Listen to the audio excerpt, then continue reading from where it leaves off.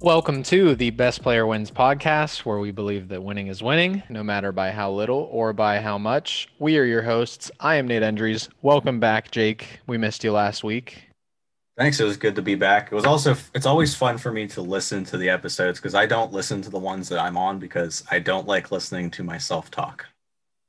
Why? Listening to yourself talk is the best. I usually, not to hear myself talk, but because we're obviously recording this live, I don't know. I like to go back and listen to just hear what the finished product sounds like. So it sounds funny enough that like I experience this conversation for an hour to an hour and a half every week, and then I go back and spend another hour to hour and a half listening to the conversation that I was already a part of. But I don't know. I just like to see what the final product sounds like. So I guess we're a little different in that regard. But nonetheless, welcome back. We did miss you last week. I think you owe us an extra league history fact of the week this week, but we will get to that later in the episode. This week, the new segment that we have for you is called Risers and Fallers, our player edition of that segment. Pretty self explanatory, but we will go ahead and jump right in so that we can get to that. Jake, from week 7, did you have a biggest upset? I did, and because we were kind of busting his chops all week with his team being down and him losing for most of the week, I feel like I have to throw him some love. It's Jarwin over Brendan. Jarwin had a huge week this week for his team. He got huge weeks from Muncy and Winker on offense, and really his starters finally lived up to the hype. Um, After underperforming pretty much the entire year, he got 107 points across those 5 starter spots. And just like that, Jarwin is now only a game out of a playoff spot, and he is still alive in the playoff hunt. Yeah, how does the phrase go? Great minds think alike. It's got to be the matchup where the 2-10 team beats the 8-4 team, right? What I found pretty interesting about this matchup was that Jarwin arrived at his 268 total points by way of 133 of those points coming from his offense and 135 of those points coming from his pitching staff. In particular, you mentioned Jaron got a huge performance from his boy Jesse Winker, who scored 45 points, and also big time performances from Max Muncy, who scored 31, and Lucas Giolito as well with 33 points. Much needed rebound for Lucas Giolito after he had a down start to the season so far.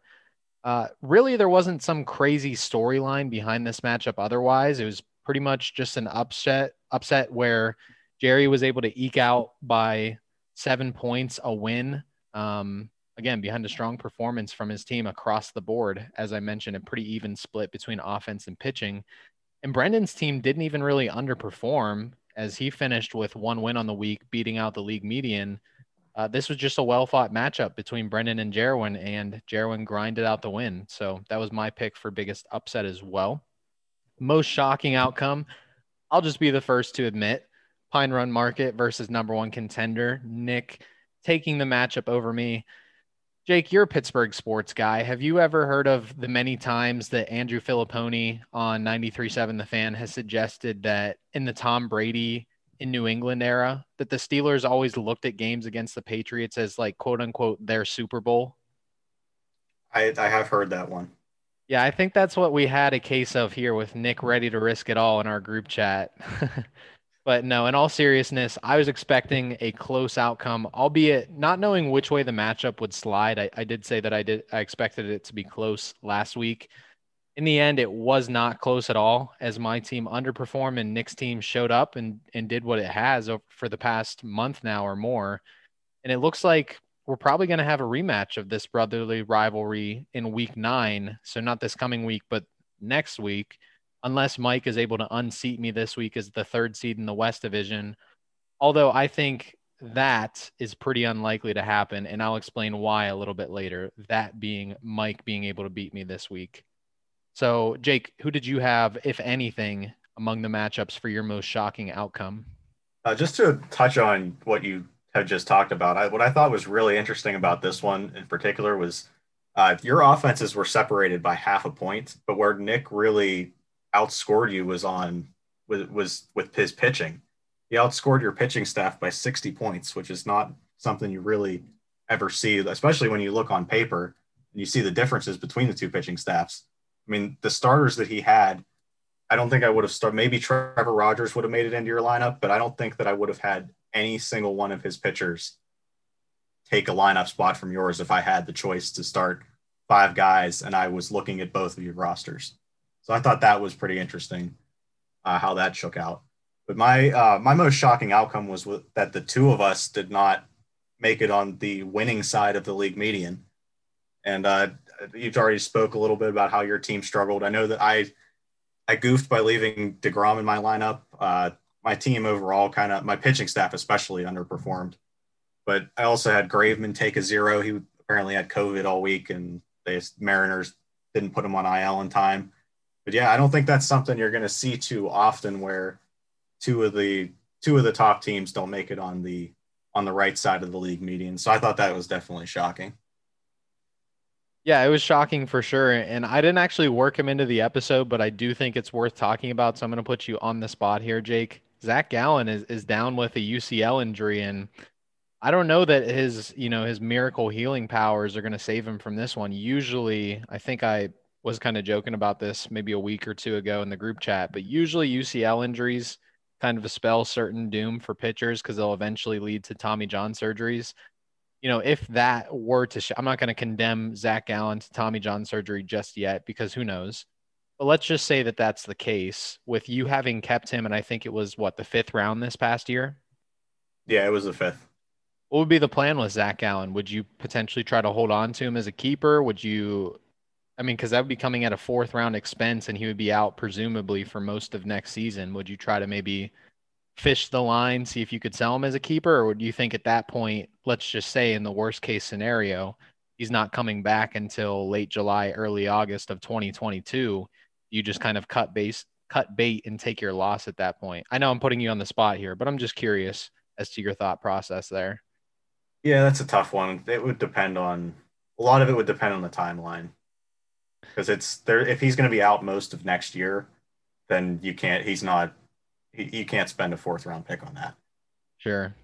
And I'm right there with you, to be honest. I just traded for him in a dynasty league, but I was kind of paying a price to where I assumed that he was going to need Tommy John surgery so that I wouldn't be disappointed if that is the case. But yeah, DeGrom being out, he's not going to be out for long term. So I think you're okay there. But Yeah, he's losing supposed to Zach, start tomorrow. okay. Yeah, losing Zach Gallen, who I think it would be fair to say that he was your third best starting pitcher coming into the season. That certainly hurts no matter how strong the pitching rotation is. So sorry to see that, of course, even though Jarwin joked that I was, giggling watching your team suffer an injury. But that brings us to the top three standings update. Not a whole lot of variation except for one change this week in the East Division, as it has been for a month now, probably more than a month. Jake is in first place. Jake's fantasy baseball team now suffering a defeat at the hands of, you played Big Money Mike, is that right? Yes. At the hands of Big Money Mike, Jake is now 12-2. So he mentioned that he lost to the league median as well. He took two losses, and that was his first taste of defeat all season. And then JC in second place, like he has been most of the season, with a record of 11-3. And then Nick went 2-0 himself to climb to a 9-5 record this week, and he is in third place in the East Division. In the West Division, this is where our shakeup happened, and it wasn't really a major shakeup. Courtney is in first place, as she has been for a while now, Team C Deemer with an 11-3 record. Brendan actually jumped me for second place with a 9-5 record is what he has now, and he rebranded as the Soto Shuffle, in case you missed that in our group chat. And I faltered to an 0-2 finish last week, dropping me down to third in the West Division, number one contender with an 8-6 record. And I think I actually saw when I was prepping this last night, I have like a 1 point advantage over Mike.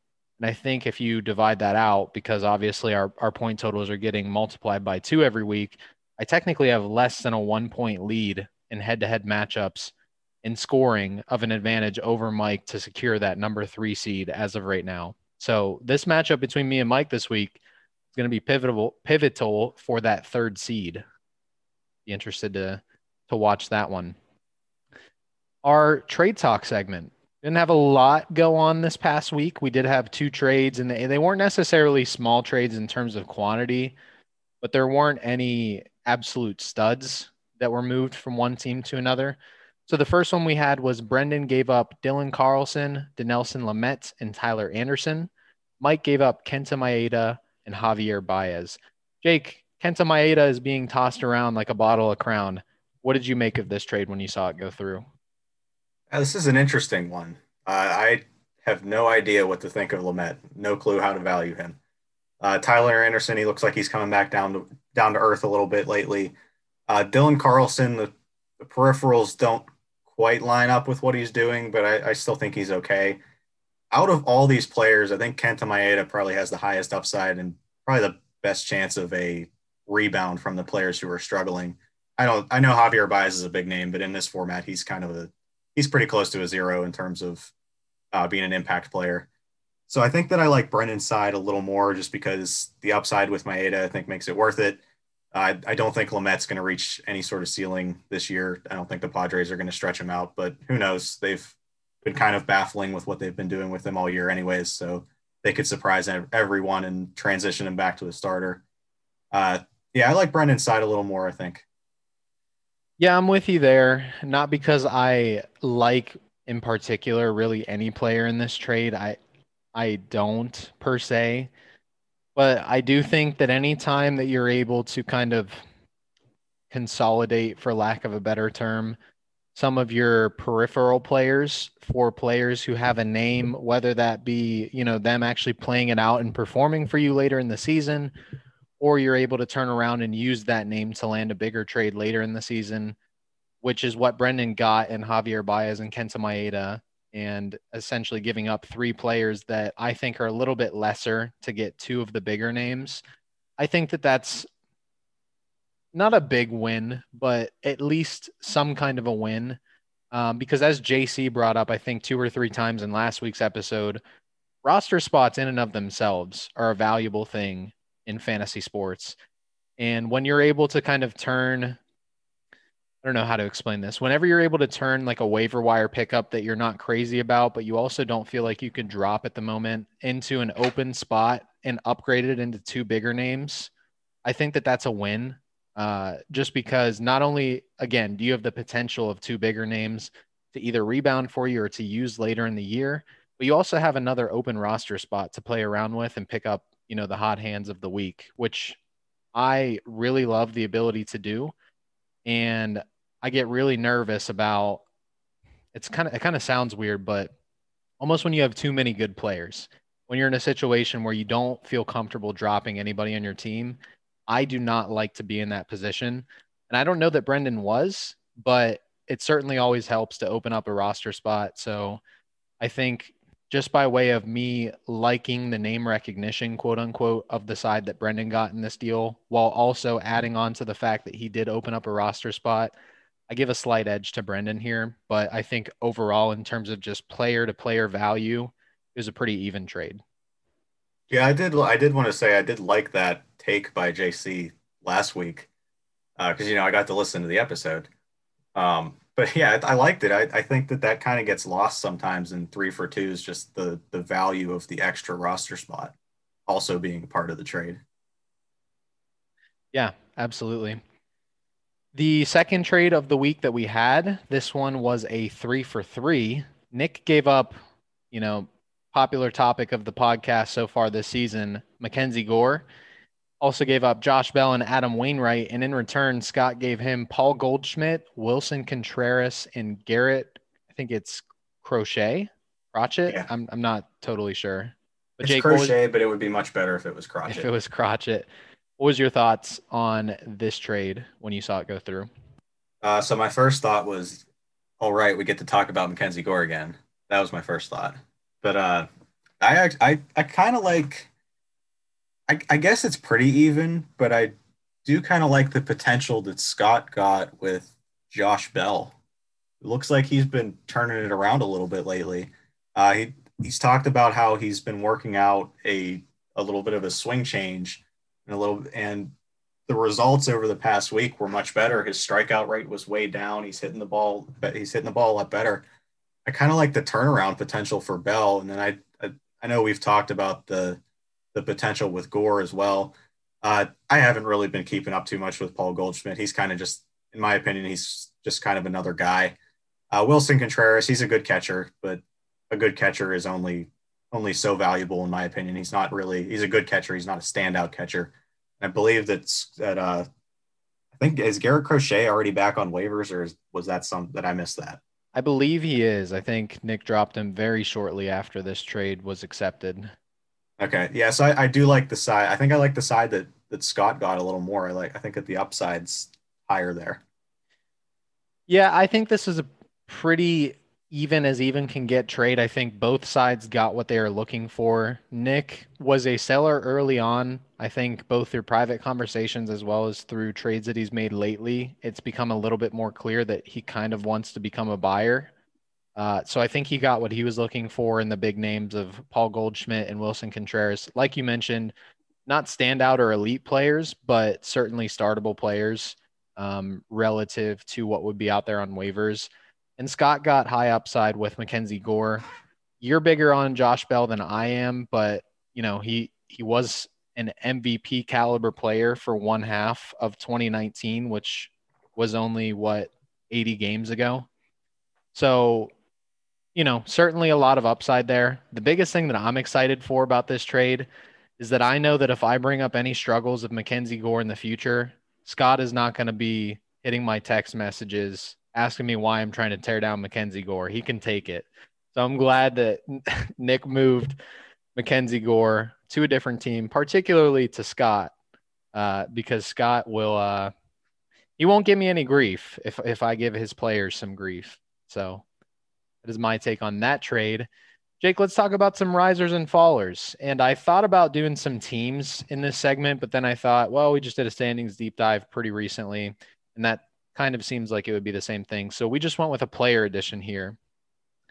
And again, risers and fallers, pretty self-explanatory, but to give you a little bit of an inside look into what our process was for this segment, we are specifically thinking in terms of trade value. So not just necessarily in performance, but we went with one hitter and one pitcher whose trade value we think is rising. And then on the flip side, a hitter and a pitcher whose trade value we think is falling. So Jake, I'll let you lead us off. Who is your rising hitter?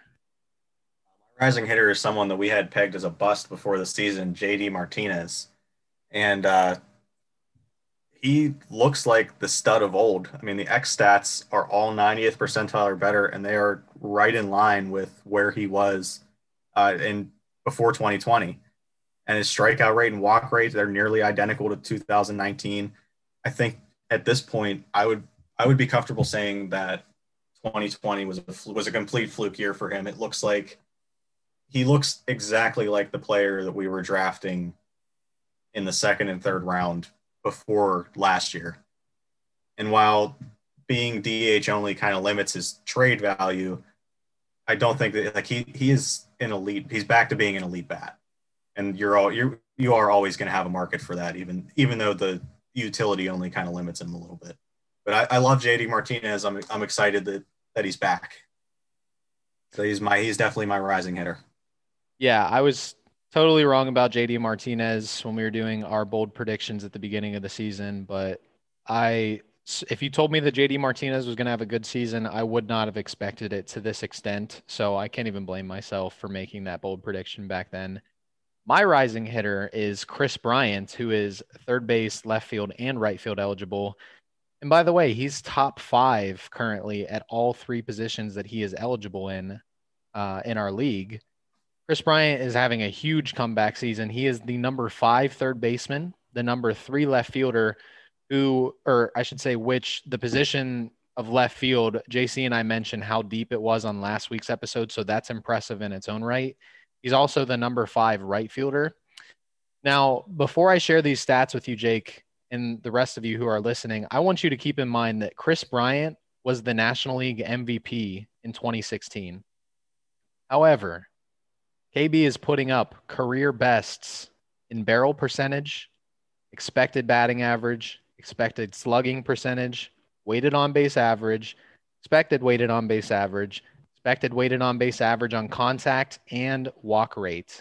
So essentially, Chris Bryant is getting on base more than ever before, and he is absolutely punishing the ball when those events come on batted balls.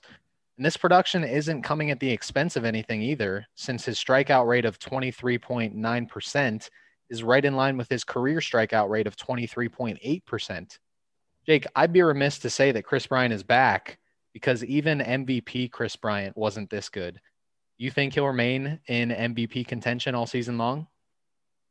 I do buy what he's doing. The only sort of concern I would have is if the Cubs traded him to kind of an unfavorable home park. You kind of, I, I buy into it too.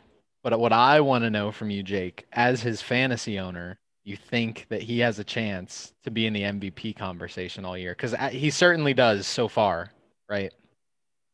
Yeah, I don't think, especially in the National League, there's not really. I mean, maybe, I guess you could say Acuna is sort of the Tatis favorite and right now. Acuna. Yeah, Tatis is you can having put it. Like I Degrom know up there he's as been, well. yeah. Well, He has to get yes, healthy first, but yes, he does have to get healthy. Tatis did have a little bit of an injury stint, but I think I saw earlier today that he's on pace for like if you extrapolated his pace out to 162 games, it would be like a 60 plus home run, 40 plus stolen base pace, which is just absolutely insane. If he I misses think any he's more leading time, all. go ahead. I think he's leading all hitters in points per game right now. So yeah, you're right. He's definitely up there. Yeah, Tatis would be he can't miss any more time because you can only miss so many time and still be in contention for the MVP award. But if the time that he's missed so far this season is all that he misses, I think that alongside Acuna, Fernando Tatis is a given for National League MVP contention. But Chris Bryant certainly belongs up there with both of those guys as well for his production so far. He's been unreal to start the season. Jake, give me your rising pitcher so far in the season.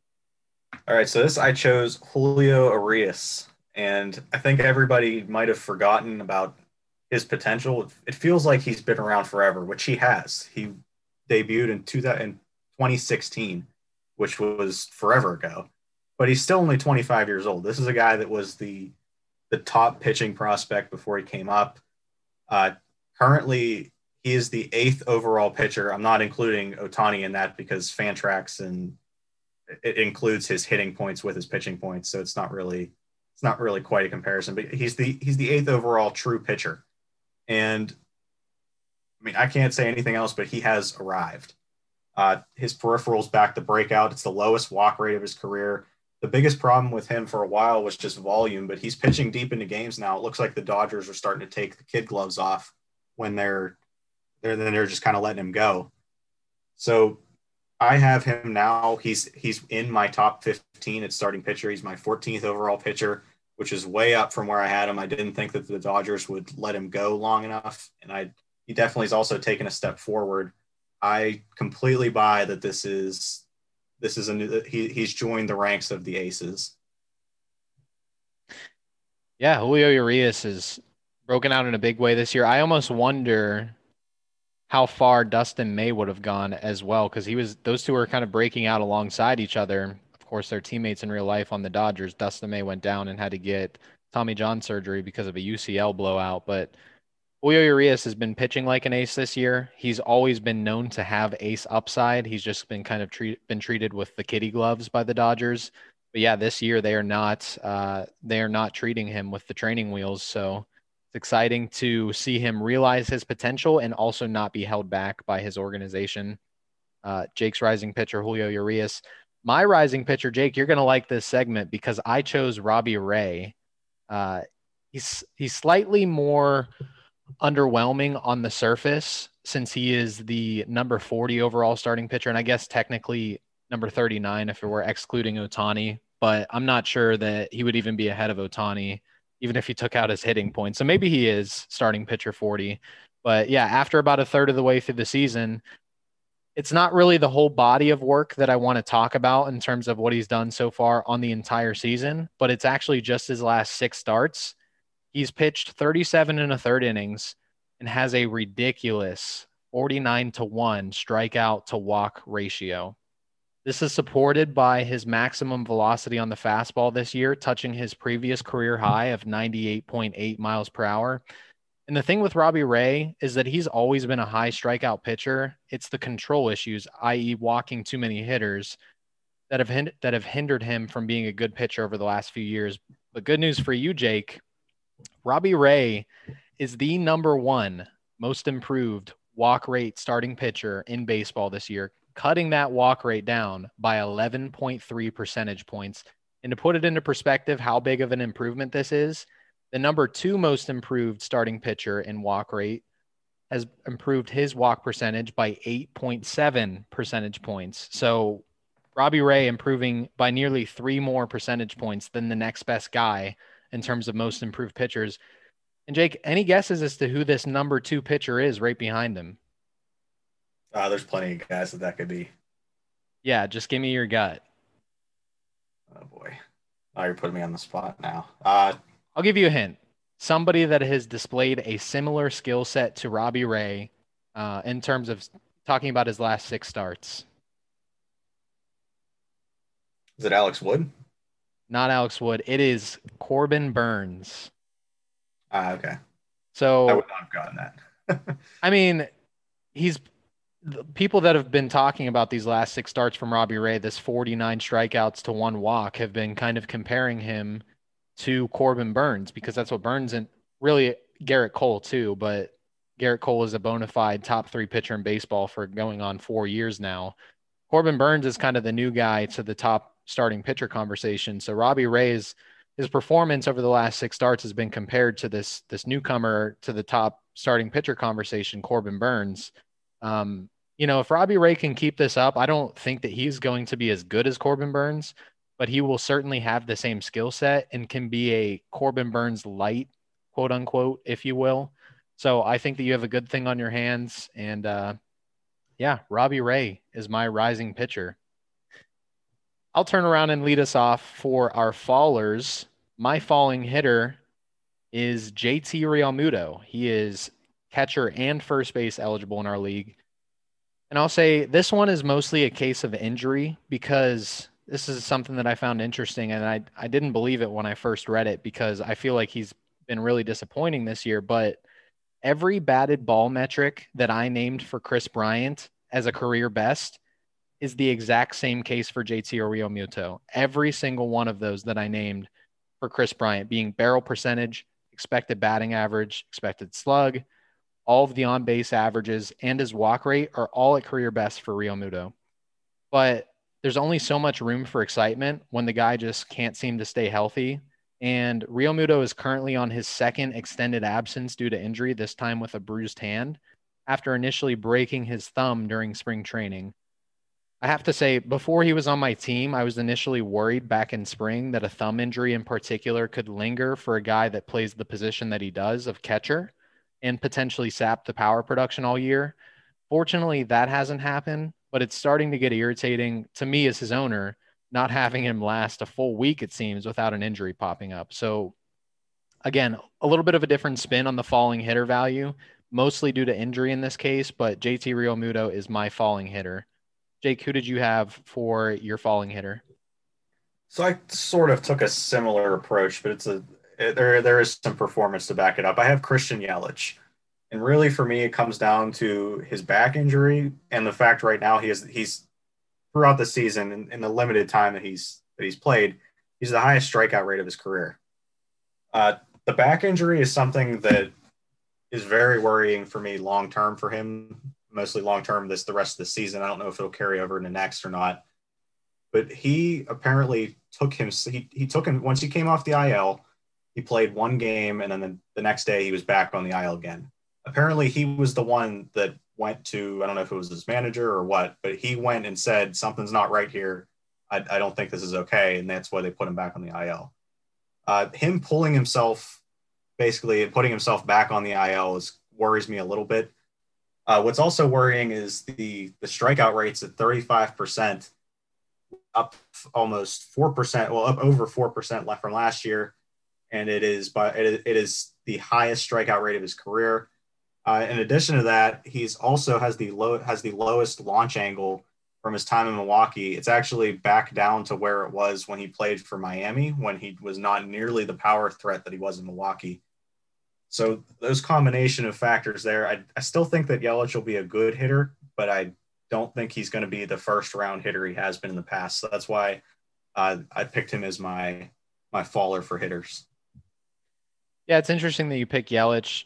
I don't there wasn't really one event that kind of morphed my opinion into being what it is now, but I think I've become the low man on Christian Yelich. Maybe it just has to do with the fact that you can't necessarily trust him to stay healthy and he's only eligible at left field versus when I drafted him a few years ago, I think I got him in the third round the year that he won the MVP award. I think he had both left field, center field, maybe even right field. He might have had triple eligibility, which obviously an elite player having multi-eligibility is a huge value in our league.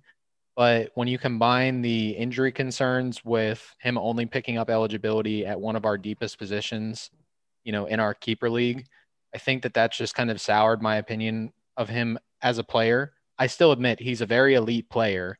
He's just not necessarily a guy that I'm clamoring to get in terms of like draft day over some of the other guys that you could take in a similar spot. So I think I agree with you there. But I also kind of recognize the limitations of my opinion that there should be nuance to say Christian Yelich is still a very elite hitter. He's just not my cup of Joe personally. So I can see that for sure. My falling pitcher, since we're going to move on to the arms, was Sonny Gray. With volume numbers probably suffering from missing the first week and a half of the season, Sonny Gray currently sits at starting pitcher number 111. The strikeouts have come as advertised so far this season, but it's actually been control issues popping up that have led to an inconsistent season so far for Sonny Gray.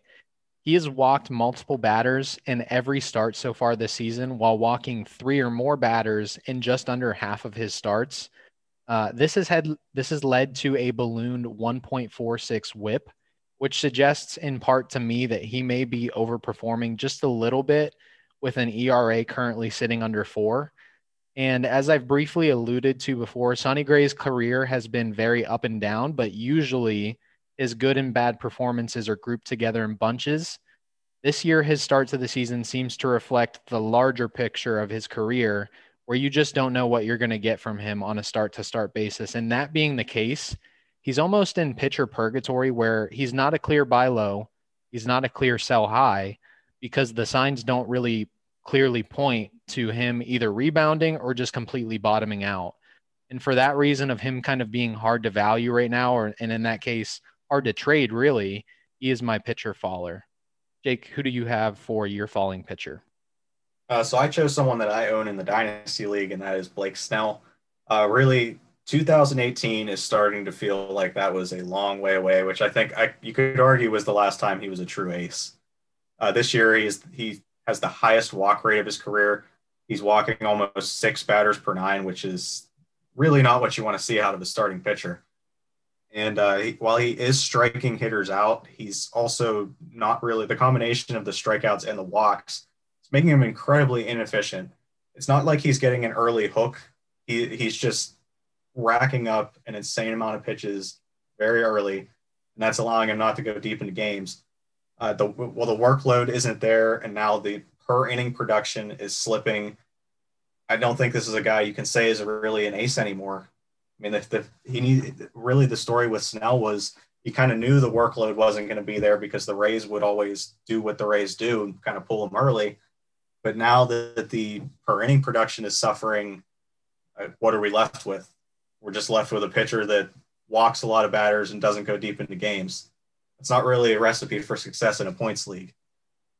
So that's why I would pick Blake Snell as my faller. I think the perception of him coming into this year has been, and in the past has been, that he's an ace. He's a guy that you can rely on for your rotation. I don't think that's the case anymore. Yeah, that's Blake Snell. And I was just kind of reflecting, since we talked about Yelich, we talked about Blake Snell. This is probably giving myself too much of a pat on the back, but thinking about some of the picks that I've made over the years, it's interesting that, and I'm not even going to call it skill, because like I don't go into a draft thinking I'm going to get I'm going to get a guy that's going to win MVP this year at a way lower value than what if everybody knew he would win MVP, that they would draft him at, or same thing with Cy Young. But I drafted Blake Snell 2 or 3 years ago. He won AL Cy Young that year. I drafted Christian Yelich either the same year or the year after in the third round, and he won the MVP that year. And then with Bellinger, I drafted him in the third round the year that he won MVP. And it almost looks like I'm not going to say he's going to win NL Cy Young because he has hefty competition in DeGrom and Corbin Burns. But it almost looks like Trevor Rogers is on his way to NL Cy Young competition or contention this season. Unfortunately, it was the first time that I made the mistake of actually dropping one of those guys that proved to be a way bigger value than anticipated. But I'm probably just working in too much of a pat on the back for myself here, but I did think it was interesting since we're talking about former MVPs, former Cy Young winners, that I don't know, I just have this trend of, I guess, getting them at the right time, but no championships to show for it, so doesn't really mean much. It was just something that I was thinking about as you were talking about Blake Snell. But in recap, Jake's riser hitter was JD Martinez. Mine was Chris Bryant. Jake's rising pitcher was, remind me, Jake? Julio Urias. Julio Urias. Mine was Robbie Ray. My falling hitter was JT Realmuto. Jake's was Christian Yelich. My falling pitcher was Sonny Gray. Jake's was Blake Snell. So those are your risers and fallers player edition, all in our humble opinion, of course. Jake, give us your standout player of the week after I jumped in for you last week and almost pulled a copycat, but also like an opposite day at the same time by naming Aaron Judge as player of the week while you were out after you named him player of the week before that. I do want to say that no joke. That's who I had as my player of the week when I was prepping. I had Aaron Judge. Perfect. Who's So your player good of the week job. this week? All right, so I'm throwing Jarwin more love, and I'm picking Jesse Winker, who basically saw Jarwin's team struggling at the end and said, "I got you. I'm going to go out and hit 5 home runs over a 3-game series against Milwaukee to close the weekend." And he finished as the number 2 hitter over the course of this matchup period. Uh, he's for real. I know that the comp has always been with him would be like kind of like a Joey Votto light, and he's sort of living up to that where he's able to hit for contact, he's able to hit for power. The plate discipline's still good. I like Jesse Winker a lot going forward. I think Jarwin's gonna be in good shape keeping him for a couple of years if he chooses to go that route. Yeah, I'm sure he will, given that Jesse Winker was drafted in the very last round of our draft and almost actually with the very last pick of the draft. He was the second to last pick of our entire draft, and he is the number 8 overall hitter. So I have zero doubts that Jarwin is going to end up keeping Jesse Winker, or I guess maybe potentially trading him in a huge trade to one of the sellers. But huge find for Jarwin and good for him. Jesse Winker, as I've mentioned before, has always been one of his guys. So that is Jake's standout player of the week. Let's jump into our matchup preview looking ahead to week number 8. My best matchup, I'll lead us off, was JC versus Pine Run Market, JC versus Nick. This was a pretty easy pick for me as best matchup, as both teams are very hot. Both teams have actually gone 3-1 over the past 2 weeks, with both losses being of the head-to-head variety, meaning they've gotten a little more unlucky than they have underperformed. And last week, both of these guys went 2-0. So beyond just being a matchup between two good teams, this matchup is particularly interesting because it is essentially a battle for second place in the East Division. It's really not, because Nick would have to outscore JC by about 250 points in their head-to-head matchup in order to pass him in the standings. But if Nick was able to deliver a 0-2 loss to JC, they would be tied in record at 11-5, assuming that Nick would pick up the win against the league median in that scenario. So I am excited to watch this matchup unfold. Jake, what did you have for best matchup heading into this week? I had Nate versus Mike, and I hope that this will be another exciting one. Mike has really faced a gauntlet of a schedule, and he has come out looking pretty good. I think in like if we were talking in the college football playoff terms, his resume looks pretty good at this point. He's got victories over me, Nate, and Courtney. and those are as we know, three of the top teams in the league. This is I think this is going to be a very high scoring game. I saw that you have 12 starters, which I think is the most starts in a week I can ever remember seeing. Am I wrong on that? I thought you had 12. I do have 12. And Jake, unless you have something more to say about this matchup, I'm actually going to tell you why I picked it for my worst matchup of the week. I'll go ahead. So, yeah, I mentioned earlier, I think it's really unlikely that Mike seats me as the third seed in the West Division, at least this week. This pick may come as a surprise because obviously Jake just mentioned he thinks it's going to be the best matchup. But this matchup comes at an absolutely brutal time for Mike. You know, he's getting a 2-start week from Brandon Woodruff to cap off a 6-start week in total. But I'm going to be getting 2-start weeks from Kevin Gausman, Clayton Kershaw, Lance Lynn, John Means, and Max Scherzer, not to mention I'm going to get 2 more starts out of my bullpen in Alex Wood and Cody Petite to cap off a 12-start week in total. Now, in fantasy, anything is possible. We all know that. But I think it would be just ludicrous to pick Mike in this matchup.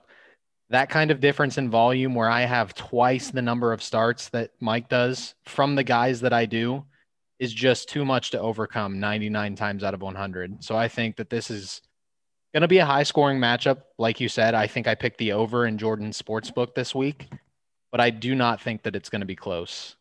Who do you have as your worst matchup, Jake? I have Courtney versus Eddie, and I don't have a whole lot for this one. Just I don't think it's going to turn out. I don't think it's going to turn out much differently than last time. I think to win this one, Eddie would have to have a pretty big volume advantage, and as it stands right now, I believe Courtney has more pitchers, and the difference in games for hitters is really it's not that much to make a difference. So I can't see this ending differently than last time. Sure, that pick makes sense. Matchup predictions, Jake. I am now 24 and 12. You missed last week and we were unfortunately not able to get your pick. So you are sitting at 20 and 10. So we actually have the same win percentage, 24 and 12, 20 and 10. JC went 3 and 3 last week. So he is sitting at 500 and we will obviously bring his record back into the fold if and when he ever comes back to join us as a guest host again. So for this week, I'll just lead us off with the matchup that I don't want to say disagreed on, but you think it's going to be a good matchup, presumably because you probably expect it to be closer than I do. I expect it to not be a great matchup because I think it's not going to be close. Number one contender versus Big Money Mike. Jake, who do you have winning this matchup? Like you kind of alluded to earlier, I can't pick against the volume advantage that you have. That's kind of the doubling up like that is probably the largest advantage I think I've ever seen with starters in a week. So I'm going to pick you. As am I. No slight to Mike. I just let's put it this way. I'm not a betting man. I'd put the house on this matchup. So Cleveland White Males versus weak pullout hitter Brendan versus Sam. I have Brendan winning this matchup, as I usually do, I guess. So that's really no surprise. What did you have, or who do you have as the winner of this one? I also have Brendan in this one. Until Sam shows me otherwise, I don't think I can pick him.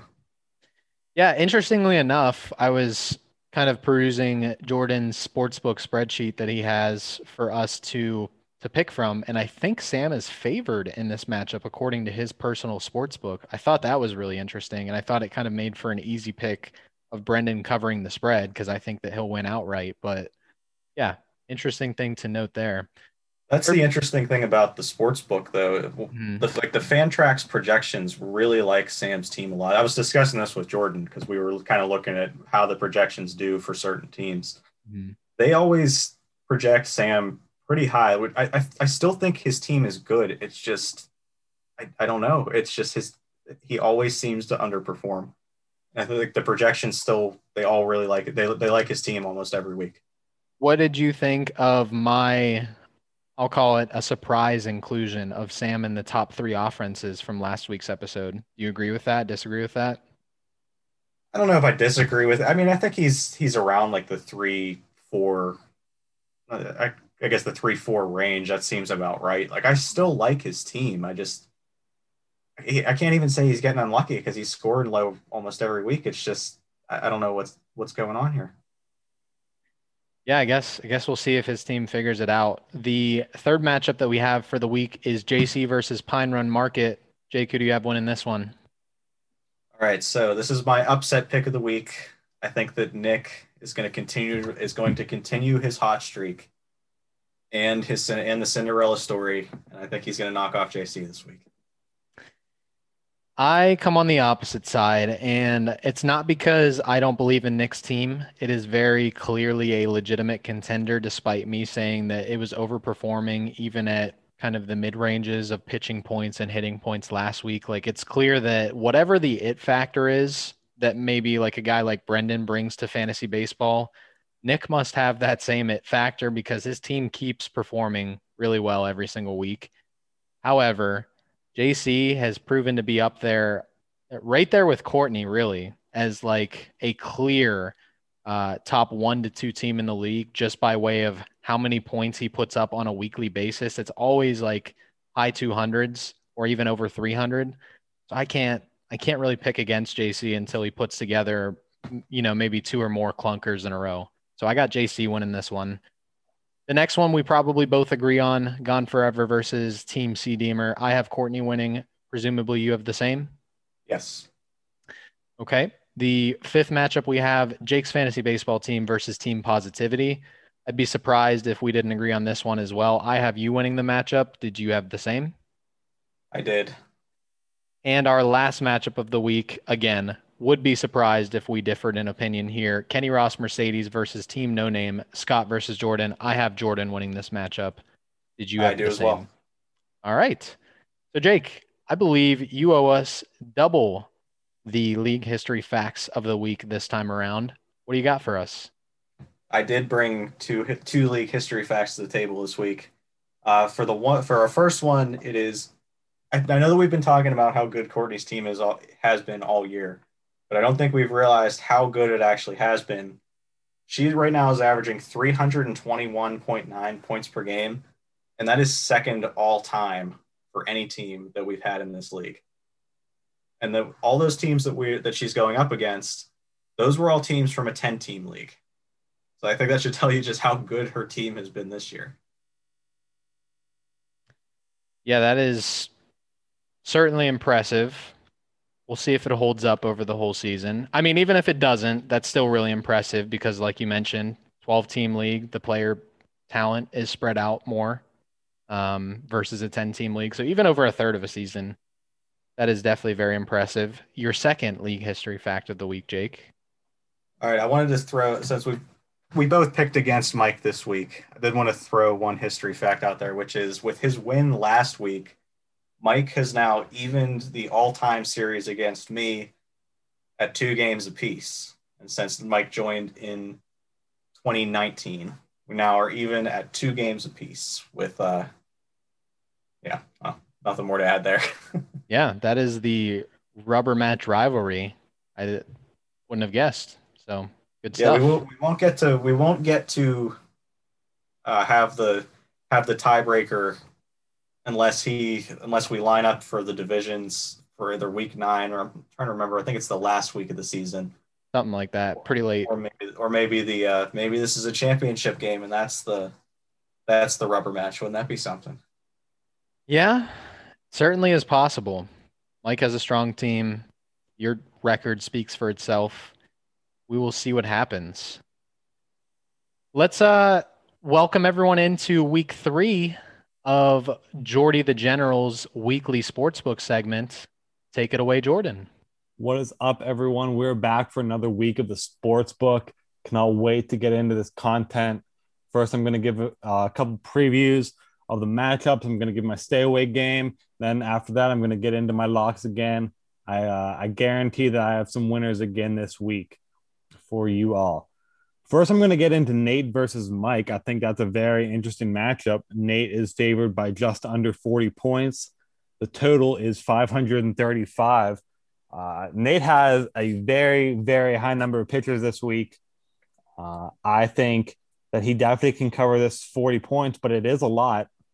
And if anyone can cover this large amount of points that Nate has to cover, it would be Mike. Mike can definitely put up points with the best of them.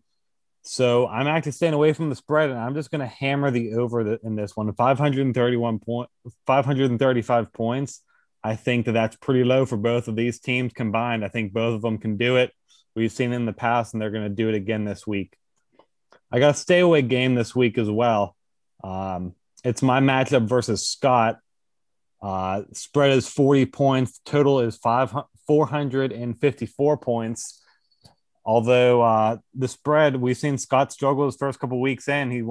Although he's gone up against complete powerhouses, I think that we've seen him struggle. So maybe he'll have his big week this week where he shows up. But also, I'm just not confident in my team's ability to beat someone by 40 points. So I'm staying away from that spread definitely. The total's low. One of the lowest that we've seen, if not the lowest, 454 points. But I have not yet hit the over. And Scott has not yet hit the under. Although he's been carried to the over on a couple occasions, I'm really not feeling comfortable in any of these, the spread or the total. So I'm actually staying away from this one. Going to get into my locks. I went 3-2 last week. Sunday Night Baseball screwed me up. I had the 5-0 week firmly grasped, but unfortunately Eddie with the backdoor cover against Justin, and then Courtney and Scott barely hitting the over as well. So I was kind of upset about that. However, I can't be upset in my 20-10 record. Like I said before, and I've said the last couple of weeks, I give winners on this segment. You want to ride with me, I will not steer you wrong. First, I'm going to get into my favorite. I have Jake minus 37 points against Jarwin. Although Jake is 0-2 in his last two and Jarwin is 2-0 in his last two, I really think that's been due to the quality of opponents. I think that's going to change this week, and I think Jake covers this pretty easily. He's not gonna lay an egg 2 weeks in a row. Underdog, we've said it week in and week out. Nick plus 4.5 points. He covered again last week. He's 6-0 as an underdog. He's an underdog here again. He goes up against a fierce competitor in Justin, but business as usual. Nick rides 7-0 undefeated against the spread. I got my over. Courtney and Eddie over 498 points. We saw it last week against Scott. Courtney can basically just will herself to the over if she wants to. And I think she's going to want to again this week, going into the crossover week, putting up a statement game. I think that Eddie's also going to put up a good amount of points here. I think they're easily going to get over this. I don't even think it's going to be close. We have the under. I have Jake versus Jarwin as my under, 517 points. We saw Jarwin go completely off last week, cracking into the top 6 for the first time this year. Do I think it continues? No. However, Jake also last week had his first loss against the median, but that won't continue either. But I still just don't. I think that's going to be a big drop off game. I think the 517 points is a lot. I didn't take in the under in this one. Next, we have the median. After losing a couple weeks ago, the median went back under again this week by a pretty decent amount. So as usual, we're going to ride with that until it starts losing consistently. 247 points. It will be under that. I guarantee it. So, that's all I got this week. Like I said before, I'm going to come back 5-0 record. I'm going to improve my record to 25-10. So, I think it's going to be another great week. I'm excited about it. We got the crossover week next week. I'll catch up with you all then. All right, back to you guys. That was Jordy the General's weekly sportsbook. Thank you, Jordan. Let's go ahead and close out our episode this week, Jake, with a little bit of news and notes. Luis Severino, who was actually recently traded in our league from Scott to Mike, faced a group of hitters, including top prospect Jason Dominguez at the Yankees Player Development Complex in Tampa Bay, Florida on Thursday. It marked the first time that the right-hander saw swings in the box since his Tommy John surgery in February 2020. Manager Aaron Boone said that he was told the session went really well and that Severino was clocked up to 96 miles per hour with his fastball. The Yankees have outlined a really vague summer return to the big leagues for Severino, which could be anywhere from June to August. But I ask you, Jake, even in the vague timeline, are you able to read through it and tell me how much of an impact do you think Severino will make this year? I think he'll be good on a per start basis, but I'm not expecting him to be just this bulldog workhorse where he's going to be pitching like 6 or 7 innings every single time out. I'm not counting on that at all. You made a bold prediction that Tariq Skubal would be a top 25 starting pitcher on a per start basis before the season. Now, that may be out of the question at this point for Skubal unless he really turns things around. But do you think that that's a realistic expectation for Luis Severino once he starts or once he comes back? Yeah, I think he could be top 25, but I think that that's where his ceiling for this year would be. Like I don't like if he would have said top 20, I don't think that would be the case. Probably strictly due to volume would be my guess, right? Yeah, it would be mostly volume. I don't He might be rusty at first. I think the ability's there. It's not just the Tommy John surgery. Like Severino has not been a very durable guy throughout his career. And I could see the Yankees taking it slow with him, not just this year, but next year as well. Sure, that's fair. Moving on to the other side of the ball, Keston Hira said he has made no major swing changes. Some of his struggles, of course, seem to be mental in that case. It took him 6 full games in 2021 before he recorded his first hit of the season. And that's part of the reason why everyone around the Brewers and some scouts from different teams really had a hard time detailing why Keston Hira had struggled, but they all do bet on a rebound. And he seems primed to do just that as entering this past Friday, Keston Hira was batting .407, going 11 for 27 with 6 doubles, a home run, 5 RBI, 6 runs scored, and a 1225 on base plus slugging percentage in 7 games with AAA Nashville of the Brewers organization. Jake, are you betting on a major league rebound for Keston Hira? I'm gonna say no, but I think that this stretch where he is coming up just now, I think that this is pretty much going to be what defines probably what's definitely going to define mine, but probably everybody else's opinion of him going forward. I think it's really important to see how he does here because if he comes up and struggles again, I mean, there didn't seem to be a lot of hope with him before. He looked completely lost. And if there's not some improvement, it's going to be hard for me to bet that he's ever going to be an impact player for fantasy. Yeah, and the one stat that I actually didn't mention that was not much of a change from when he was struggling before he got sent down was his strikeout percentage remained at a pretty robust like 34% or somewhere around there while he was down there with AAA Nashville. So that Yeah, I also saw that. That's part of the reason yeah, I'm not betting on a rebound. the rest is very encouraging, but unfortunately it's going to take a pretty wild performance from Keston here in the major leagues if he's striking out 34% of the time for him to be fantasy relevant. The second question I have, Jake, might he just be what some consider a quote unquote quad A player where he's way too good for minor league baseball, but he just stinks in major league baseball?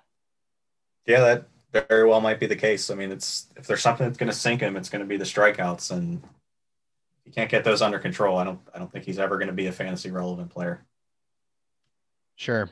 I do agree with what you said that this stretch after him being promoted from being sent down to try to figure things out, this is probably going to define, the opinion on him as a fantasy player for the next, I'll say, 2 years at the minimum. So we will see what happens with Keston Hira. Jake, I'm going to ask you to stick with me here because this is something a little bit different that I wanted to bring to the show just because I thought it was interesting. We've all been surprised to watch the San Francisco Giants season unfold, seeing their two aces, Kevin Gausman and Alex Wood, lead the way. But might they have a third in the woodworks? Tyler Beede, a starter for the Giants, rehabbing from Tommy John surgery, has tweaked his arsenal and added velocity during his rehab campaign.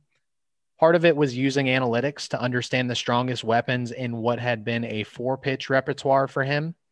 And his contact percentage was lowest with his curveball and changeup, while his slider had been a pretty functional strikeout pitch.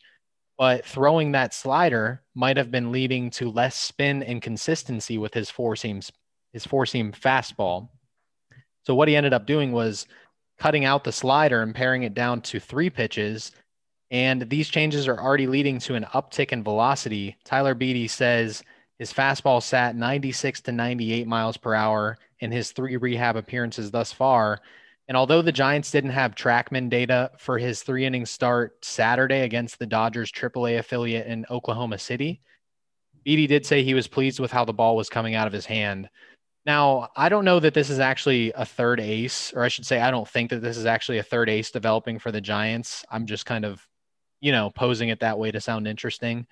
But I do think that this was an interesting enough piece of news to share with the rest of the league for us to kind of watch it as a case study of how analytics and pitch mix changes can potentially lead to breakouts for pitchers in real life and in fantasy. I thought that this was a pretty safe case to kind of share and spoil, quote unquote, since Beede is only eligible at starting pitcher in our fantasy league and realistically has a very slim chance at fantasy relevance. But who knows? Keep an eye on Tyler Beede. I did think that these analytically driven changes will be something that'll be interesting to keep an eye on because, let's just say Tyler Beede, a no-name who has never had an established track record, is able to turn into something. I think it would be cool for us to see like, hey, these are the kind of changes or these are the kind of pieces of news that you should be on the lookout for during the season to potentially identify really early breakouts before they happen. So thought that was interesting. Anything to add, Jake? Yeah, I would encourage everybody to just, I guess, for lack of a better phrase here, just dig more into pitching data. I always have a lot of fun doing it, just trying to identify breakouts. Okay, this guy's off to a good start. Did he actually make a change? Is he just getting lucky? Like if you look at stuff like a pitch mix, how does he change it? Did he change anything? Is he throwing his better, like, or a guy where he's struggling, right? You could see, okay, what changes maybe could he make that would make him better? But there's so many things with pitching that can lead to drastically different results. Like even just a less than a mile an hour added to your fastball, that can have huge results. Where you're putting your fastball, your approach when you're on the mound, like if you're doing fastballs high, fastballs low, where you're putting them, that matters. How much spin they have on them, like just the different movement, like a lot of that stuff matters, and it's very interesting to kind of dig into and see if you can predict the breakouts before they happen, because I think that you can if you know what to look for, and it's always really interesting to try to figure out, like, is this guy for real? Should I add him? And then it's really rewarding when you're right. So I would encourage people to look into that. I've always had a lot of fun doing that. Pitching is just awesome. Pitching is awesome. Pitching is also very hard.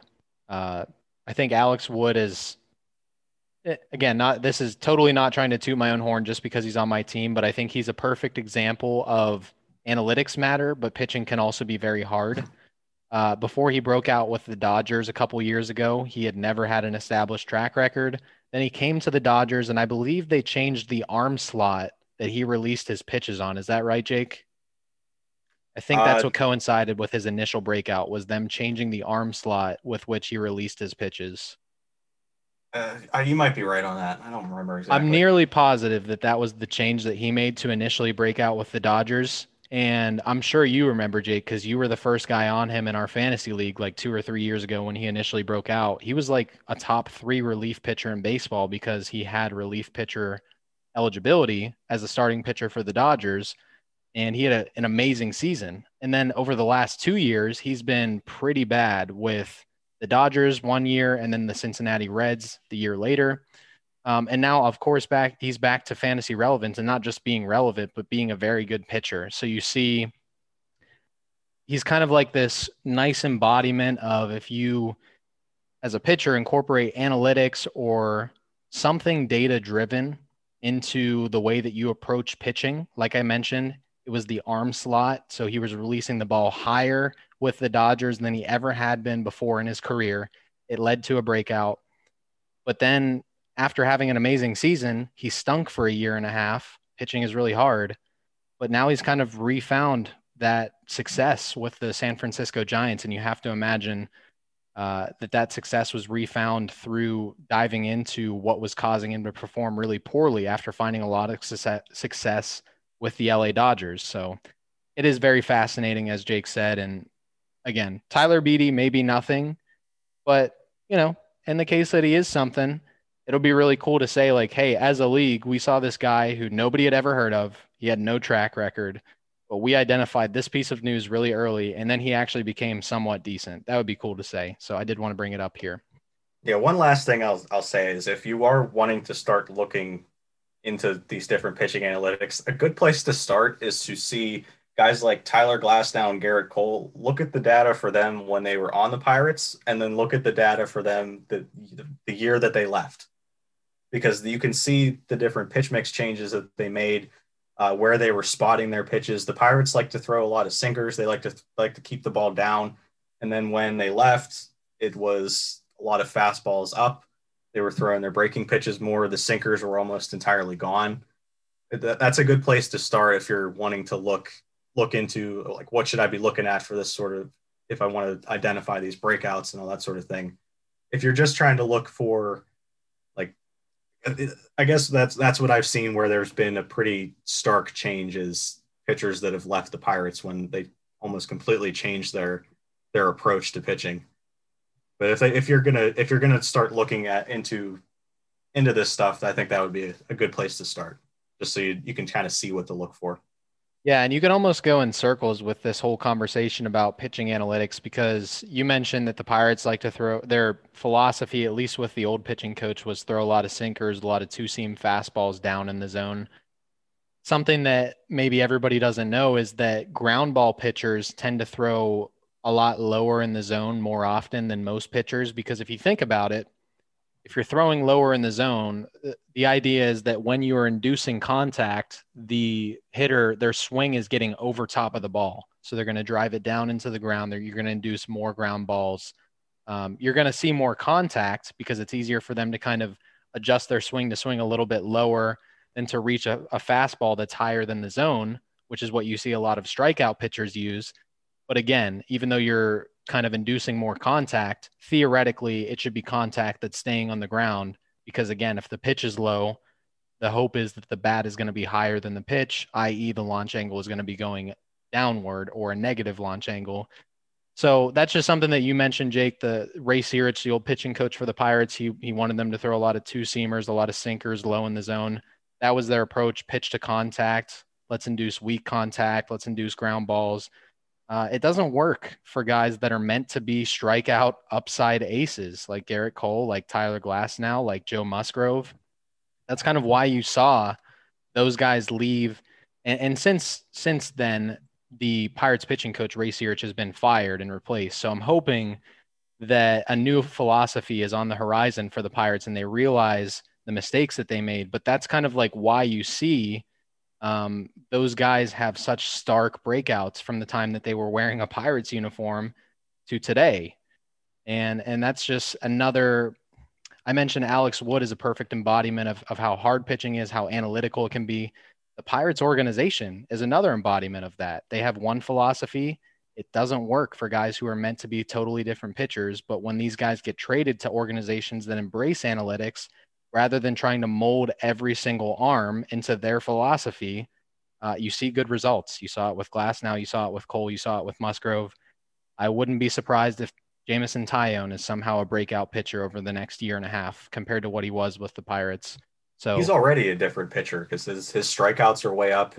It's just his approach is different and it's noticeable. Yeah. But I could go on forever with this. I don't know how you look at how you see guys with the stuff that Garrett Cole and Tyler Glasnow have. You're like, you're going to pitch to contact. I don't know how you would think that's a good idea. Yeah, I'll say to Ray Searich's credit, he was able to work with reclamation projects, J.A. Happ, A.J. Burnett, Francisco Liriano. He was able to turn old pitchers who were mediocre at best into pretty good serviceable pitchers, but he was never able to turn young upside of an ace into an actual ace.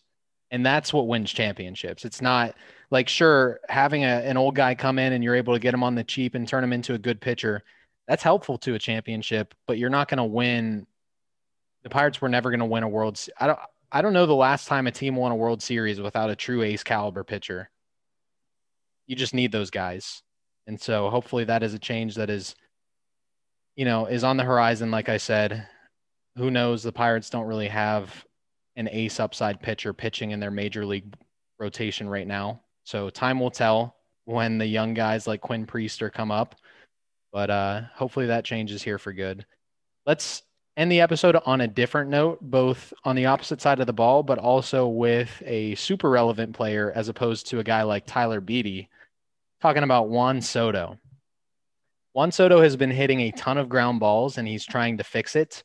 Dating back to the beginning of an 11-4 loss to the Diamondbacks on May 15th, 15 of the 20 balls that Soto had put into play entering this past Friday had been grounders. Not that it's held back his numbers. 3 of those 5 games have been multi-hit games, and he still ranks near the top of the league in expected batting average, expected slugging percentage, strikeout rate, and a host of other StatCast statistics, but he is struggling to get the ball off the ground since returning from the injured list on May 4th, and his average launch angle sits at just 0.6 degrees this season after last Wednesday.